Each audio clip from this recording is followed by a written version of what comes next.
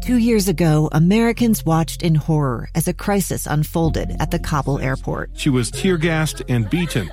Images of thousands desperate to escape Taliban oppression filled our news feeds. More than 80,000 Afghans made it to America. But the story didn't end there. It was very cold. There was no power, no heat. Who would help our newest neighbors? I'm Andrea Smartin. In Stranger Becomes Neighbor, you'll hear the stories of some remarkable refugees who left their homes and their dreams behind, only to start over from zero. Their only possession was 3 blankets. And you'll meet Americans who stepped up to help them. You want me to come when you deliver your baby. What can one person do in the face of an international disaster decades in the making?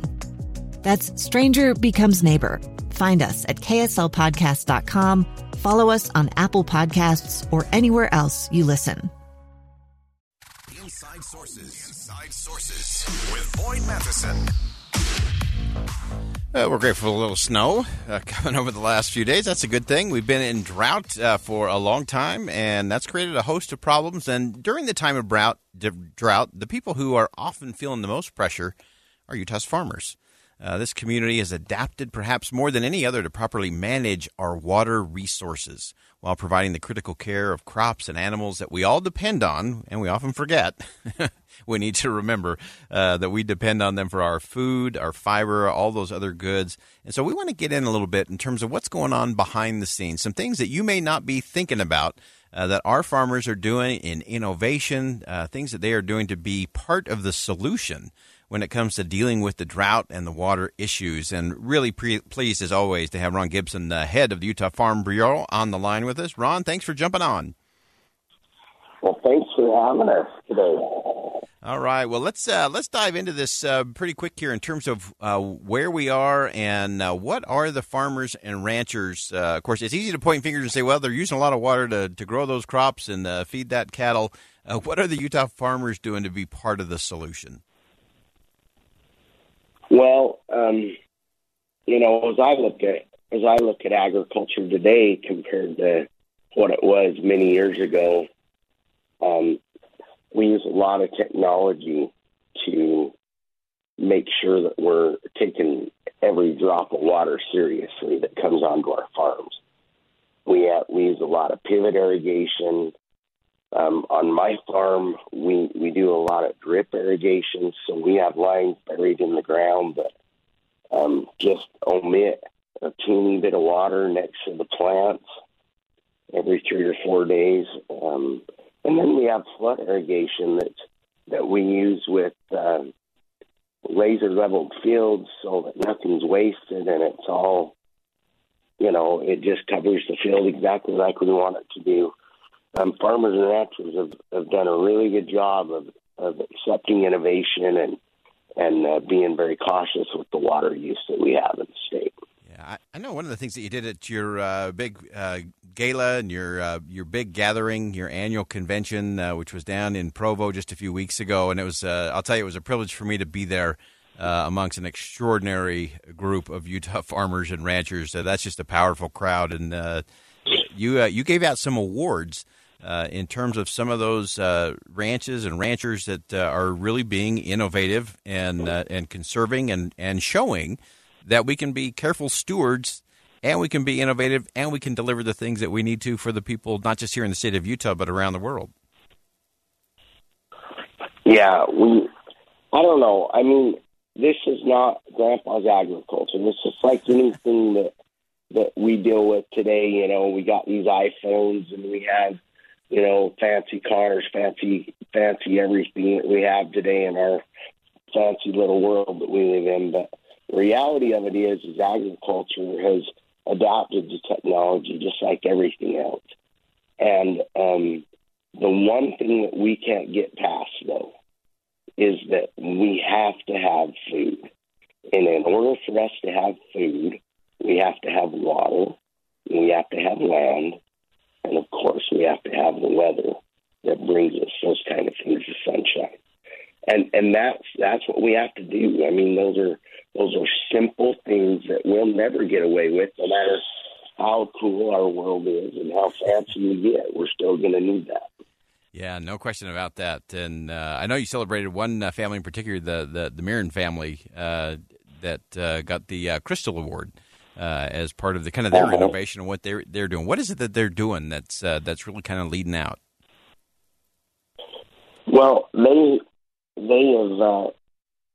have received that award because of their conservation practices of securing the water, making sure that the water quality is better than after it came through their place. It's funny sometimes, like where I am on the Weaver River, we're there right before the water goes in the lake, and so there's every parking lot all through Ogden drains into that Weaver River. But sometimes people look at agriculture because for water quality issues, and we always work to make sure in agriculture that we're clear, that we're better off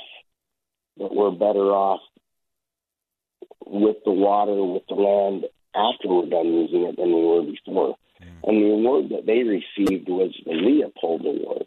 That's given by the Sands County Foundation and Farm Bureau, Western Ag Credit. We have some different partners about that, but that's an award that's given to farmers and ranchers that are especially good protectors of our environment, and they're a neat family. Two friends taking pictures of the rising full moon on a summer night. Two teenage kids doing what teenage kids do. When a stranger with a gun and a death wish changed everything. It was violent, it was senseless, and I will never understand it, I will never accept it. I'm Amy Donaldson, and unfortunately, we're all too familiar with stories about how violence shatters lives. But what we rarely see is how they are rebuilt. In a new podcast, The Letter, we relive tragedy, but only so we can hear the rest of the story. The struggle to reclaim lives, the realities of grief, and the possibilities of forgiveness. I believe in miracles. Sometimes I thought, there are no miracles. Yeah, there are, and this is a big one.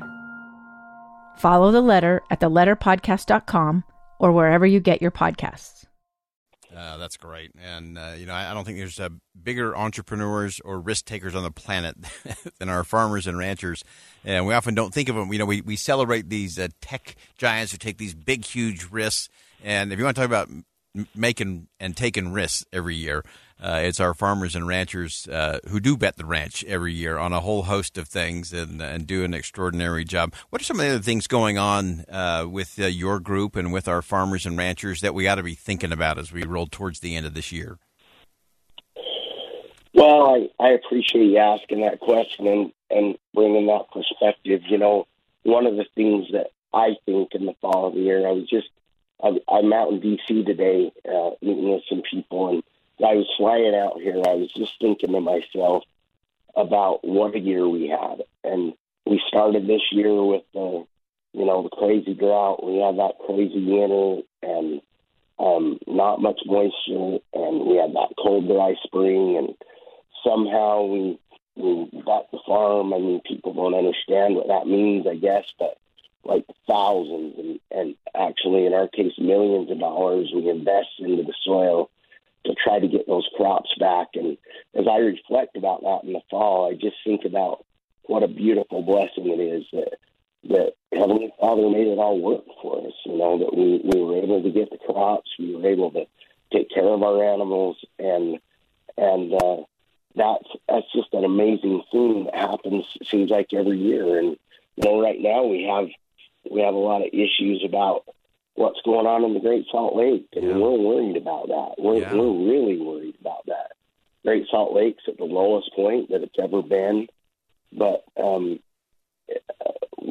we have to make sure that as we take measured steps now to correct that problem, that we don't do things that are going to affect other parts of our ecosystem. Right.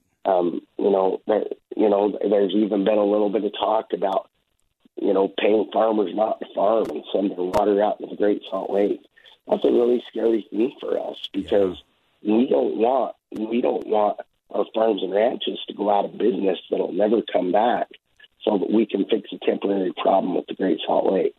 Yeah. And we're on to a great year. Like we're getting a great snowpack, and I feel really, really encouraged about how that all happens. But there's only one guy that can fix this problem, and I think he's going to help us out this year. All right. Well, great stuff. Ron Gibson, head of the Utah Farm Bureau. Always appreciate your perspective. You have a very happy holiday and Merry Christmas. Thanks, Boyd.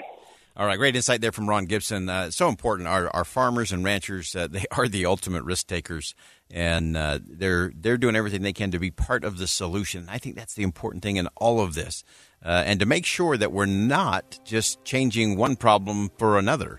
When it comes to those family farms in particular, we got to make sure that, we're doing all the things we can to conserve and to make sure we're good stewards of the land. Nobody's a better steward of the land than most of those farmers. They're amazing. But we got to figure out a way to do it better and to do it with an eye towards the long term. That wraps up hour number 1 of Inside Sources here on KSL News Radio. We'll step aside for top of the hour news. Much more to come in hour number 2 here on KSL News Radio. Stay with us.